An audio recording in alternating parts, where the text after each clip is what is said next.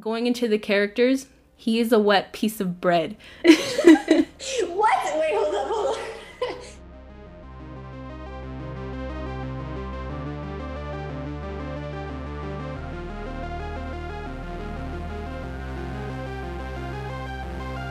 Welcome to Red Pill, Blue Pill, an open discussion podcast about all things film. We're your hosts, Kat And Fed.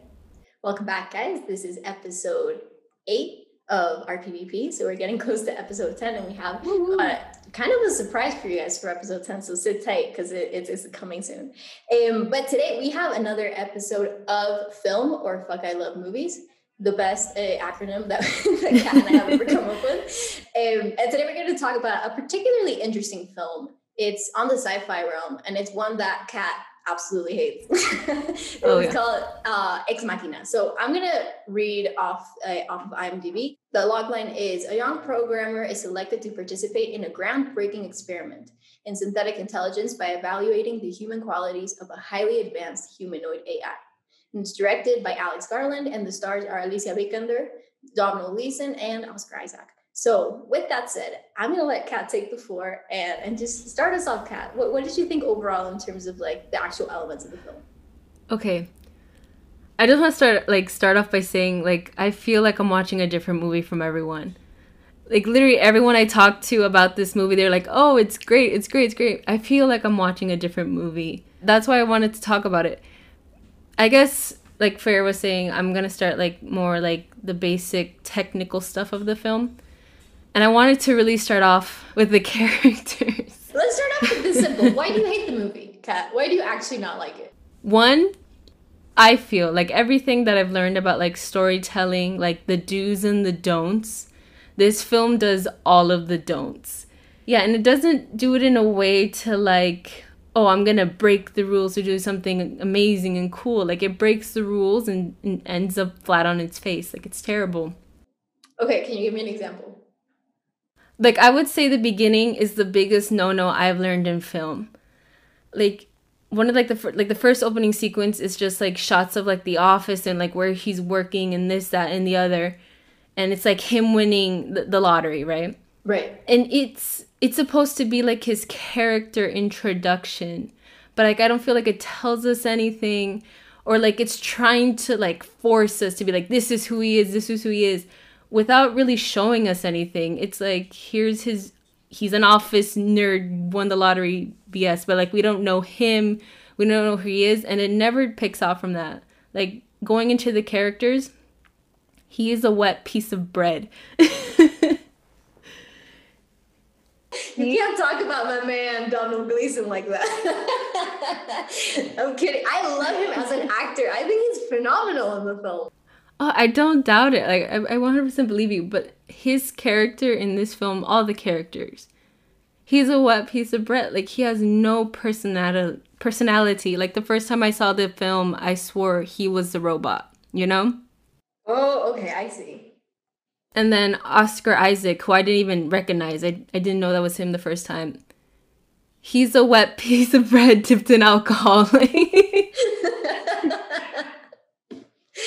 I don't know. I feel all the things that I've learned about character is you show them doing things. You show them interacting with other people to show who they are. But I feel this film is trying to force us and telling us this is who they are, this is who they are, without being creative about it, if you know what I mean. Okay, so you're saying they were more kind of spoon feeding the character development and the character descriptions more than showing it through the actions of the characters. Yes. And then, oh god, Ava. I think her name is very kind of an illusion also, because it is spelled AVA, but the way that it's pronounced, Ava, is very similar to Eva, which is Eve in Spanish, and I think it's first woman, first AI or whatever. Which I thought was an interesting way of putting it, right? Because it's okay, is this a new beginning for humanity, or is it the end of humanity? And she represents a lot of that, right? I don't know. I feel someone, I'm not going to say who it was, described Ava as perfect. And I was thinking about it watching the movie again. And I don't understand if they mean Ava as the perfect character, the perfect woman, the perfect AI. And thinking as Ava as a character, I don't think she's a good character. I don't think she's a good AI. I don't think she's a good woman, you know, all these different topics. When you say like she's not a good AI, what is a good AI? Like, is Terminator a good AI? Yeah, he saved the world, right? Ava Ava came out here to fuck shit up.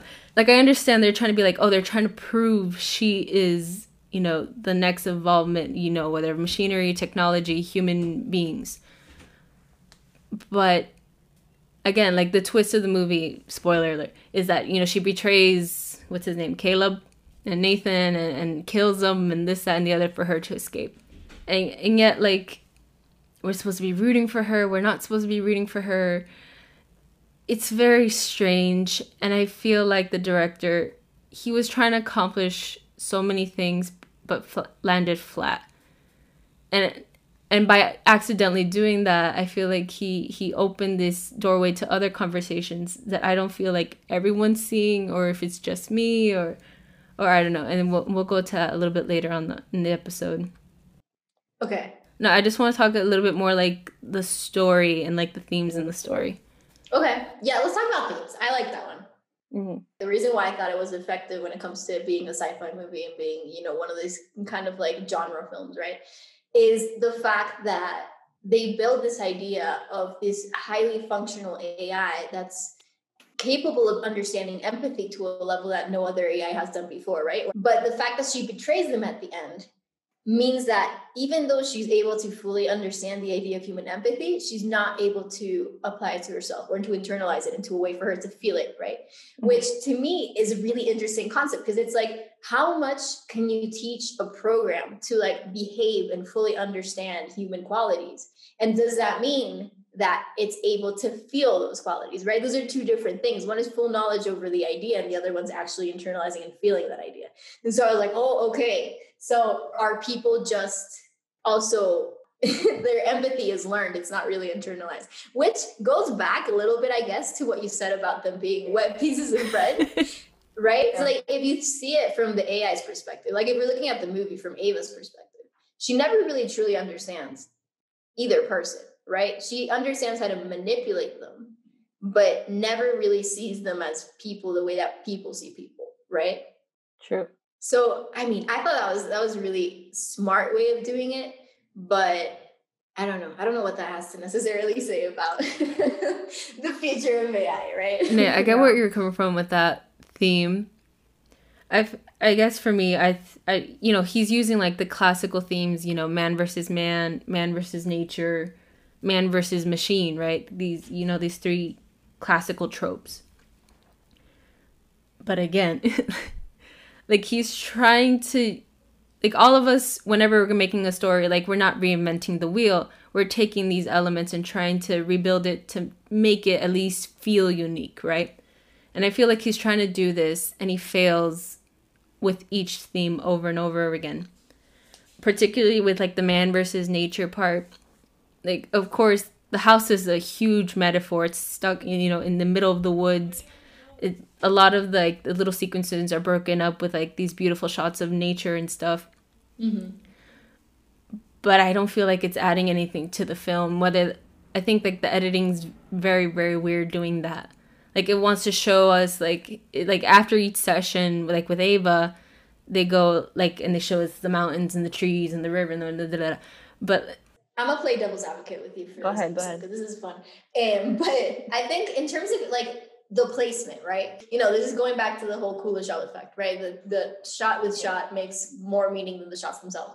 And if we're thinking placement, if he did it after the sessions, right? Which I don't fully remember exactly the sequence, but to me, it would mean like it would be a direct comparison to the question of, is Ava not being a natural being a detriment to the natural world, right? Like, does her existence put everything else in danger, or does it help it, right? And I feel like it's a dilemma that you kind of struggle with as an audience member, as a viewer throughout the entire movie, up until the end, when you fully believe that Ava is not only dangerous, but more powerful than anyone really understands her to be, right? Mm-hmm. And which is kind of like also a comparison to nature as a whole, right? Because if you think of the ocean and if you think of climate change, natural disasters, stuff like that, they're also a danger to humanity.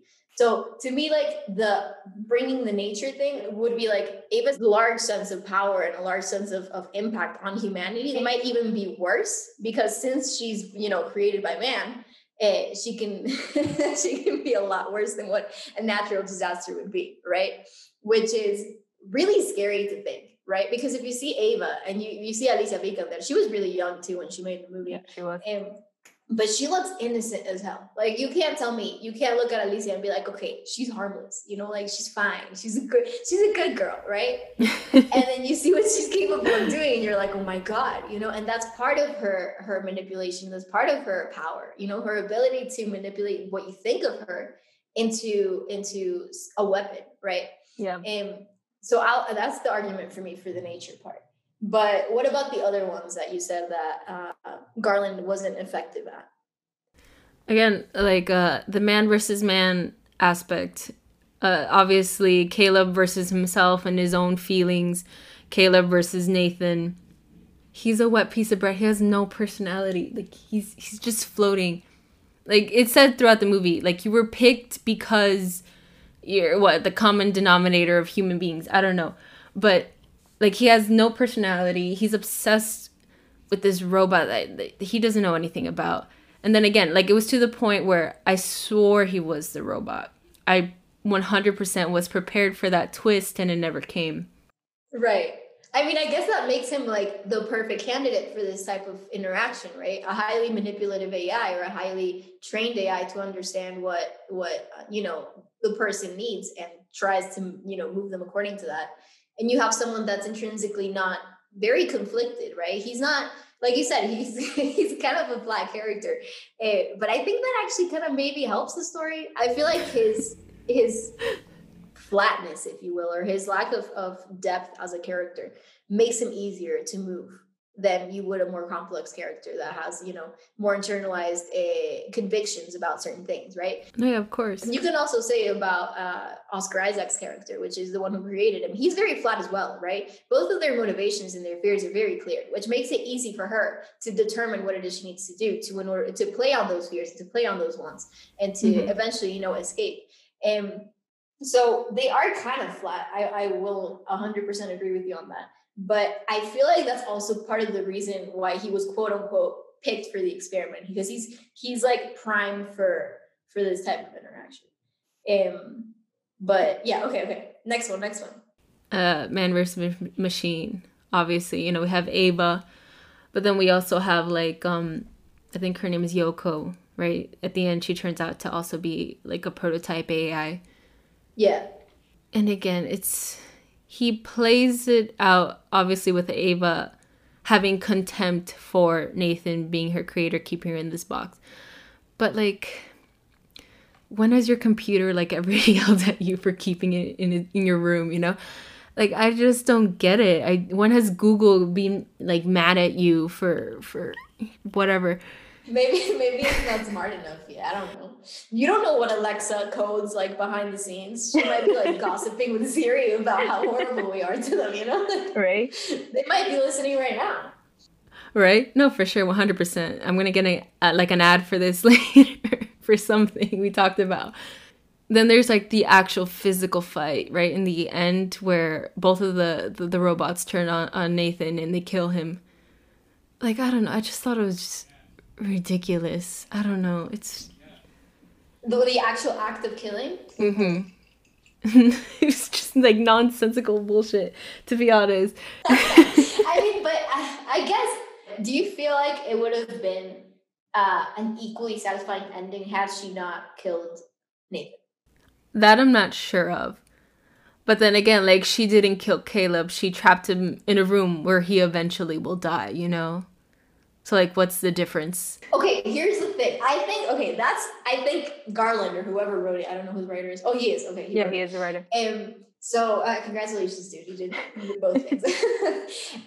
No, but what I'm saying, that part to me was like, I know he was very smart, because the fact that she didn't kill Caleb, right? In this case, Donald Mason, and locked him in, makes you think that she might have empathy, right? Because he didn't trap her, right? He didn't create her. He's just another, almost like a victim of the system as well. He's another experiment for what's Oscar Isaac's character again? Nathan, I believe, yeah. Yeah, so I feel like in a sense you could almost make the argument that Ava was empathetic for the fellow subject in Nathan's experiment, right? Which was Caleb. But like you said, we know how airtight that house is, right? So you know for a fact that he's not getting out of that door. Like, he's gonna die, right? So the fact that Garland decided to have him be locked in, to me, was just another manipulation almost, or like an illusion of the manipulation that Ava's been doing, but with him as a director for the audience, right? He's like, oh, she's empathetic. Nah, just kidding, right? Or I'm just going to put it here and I'm going to let you think about it, right? And if you think about it, like, audiences that don't actually sit and have a conversation about this movie might actually make the argument that Ava was empathetic, right? Yeah. No, I guess I want to transition more, I guess, like I was mentioning, like, he tried to do all these things and failed. And by failing, I feel like he opened avenues to different interpretations that I feel weren't originally like a part of the script or like his idea. Like, for me, like, I found a lot of parts of the script to be, one, racist and sexist. And yeah. And I think... I mean, are you talking about specifically about Nathan?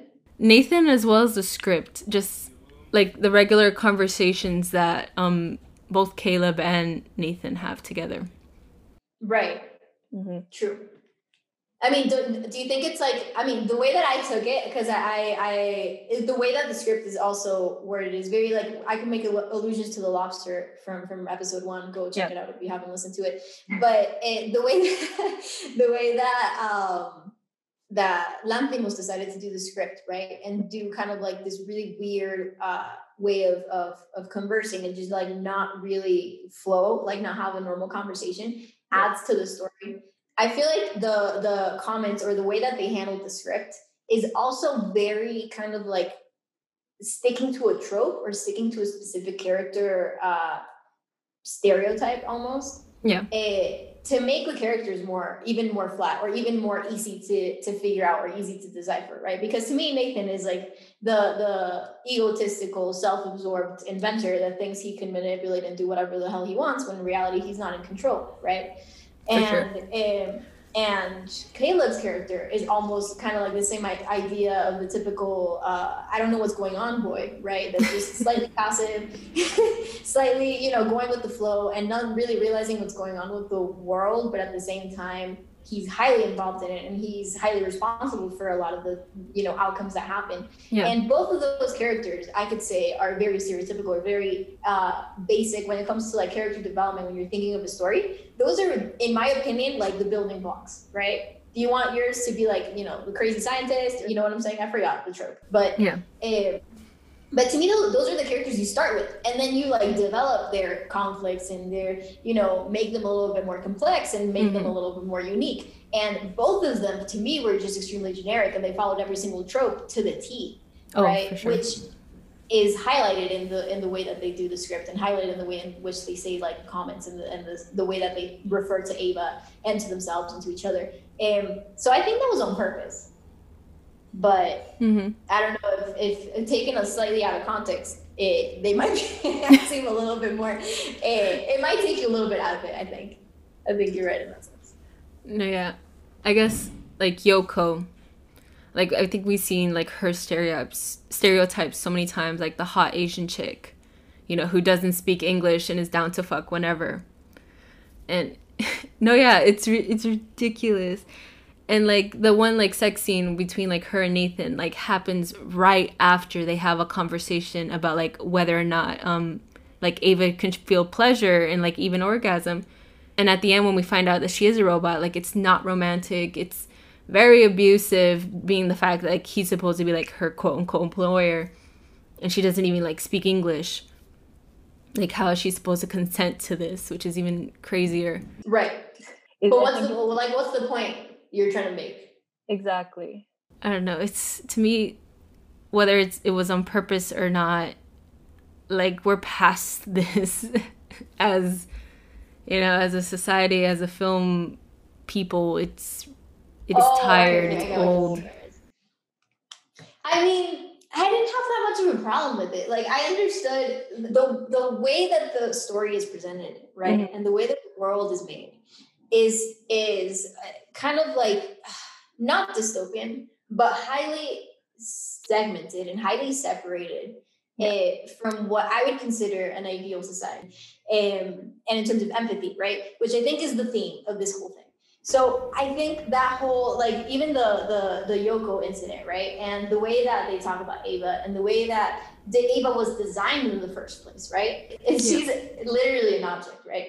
But to me, that was the whole point of the movie. That was the whole idea of, like, this idea of not having empathy for other people. In this case, into a sci-fi story, right? Mm-hmm. Of man versus machine is really a question about, like, how empathetic is today's society? Like, are we really like Nathan, who is essentially a human being, right? But you can make the argument for both Caleb and Nathan that they behave like robots in the sense that they don't treat each other with empathy, and they see Yoko and Ava as objects, right? Which is, I feel like, an allusion also to objectification of other people, et cetera, right? And so I think it's a social commentary put into a sci-fi movie. And I think, in my opinion, I think it was done effectively, because I don't think they did it to be sexist, but more of, like, raise the question of, is society today really as human as we believe ourselves to be, right? Which was my takeaway. But I kind of see where you're coming from. So it really depends on, like, how you look at it. No, yeah. I guess to be your devil's advocate, since you've been mine the whole time. I don't know. I feel that in and of itself is problematic, because I think one of, like, the big conversations that they have is, again, is Ava flirting with him? Was she programmed to flirt with him? And then ultimately, when Nathan raises up, like, yeah, she can have sex. You know, he literally created the quote unquote perfect female body, and what he thinks, or what, you know, them two perceive as a perfect human body. Right. But that's what I find so interesting. Like, the fact that the human is dehumanizing more than the AI itself. Yeah. Is a question to be raised, right? For sure. It's that foil between how human are the humans and how AI is the AI. Yeah. And so I thought that was, I don't know, I don't have an issue. I think that was the main point of it. But, you know, we would have to bring Alex onto the podcast and ask him, right? Alex, if you're listening, please settle this out for us. What was the actual point of your dialogue? No, seriously. But it is, this is why I like these type of movies, right? This is why sci-fi is so interesting to me sometimes, because it's a very good way of putting questions that are difficult to answer in a format that is easy to digest, and that's entertaining, and that makes you look at things different, right? Mm-hmm. And let alone in terms of, like, I'm going to deviate a little bit, but I really want to mention this, just the fact that the VFX of this movie were just, like, insane. Because this movie came out in 2016, and I think it won the Academy Award for VFX, which to me was insane. Because I got mad, because when I saw that it was going against, like, The Force Awakens, right, from Star Wars, and Mad Max and some other one, I was like, the amount of software and like, you know, special effects that needs to go into those movies, like The Force Awakens and Mad Max, in my opinion, was so much more intense, right? Oh yeah. Than Ex Machina, right? And Ex Machina was only like a $50 million film, like, compared to Terminator, which was not the 84 version, but like the 90s version. Yeah. It's like $200 million or $100 million. And this one was only made with $50 million. So I was like, they don't even have the budget to be, like, super insane with the special effects, right? But what's interesting, and I found out later because I looked it up, there's, like, one scene that I think it's the reason why it won the Academy Award. And it's, like, this shot of Ava, like, showing Donald Gleason a picture that she drew, or that he drew, I don't remember. But the way that the AI has to move in order for it to look realistic is, like, millimetric. Like the way that you hold a paper as a human being, you're always constantly moving. And if you didn't move your arm like that, like someone would automatically notice it and then the effect would be lost. So they had to like literally move her arms, which are like, you know, computer generated, like millimetrically, so that it looked like she was a human. And that to me, like also talking about AI and about a movie about artificial intelligence was like, okay, fine, we take the cake. I understand, you know? So even in that sense, I feel like this movie kind of took their whole, you know, computer help or like computer learning to the next level, right? Because they needed help from technology, like new technology, and they needed to like develop new technology in order to tell the story. So I thought that was just a little fun Easter egg to just drop in here that I thought was, you know, interesting to mention. But overall, okay, let's start kind of wrapping this up in terms of recommendations, which we do at the end of every episode. Would you recommend this movie? Yes or no? No, don't waste your time. I don't know. Maybe we have to just watch it again. We'll watch it with Siri and Alexa and then ask them what they think.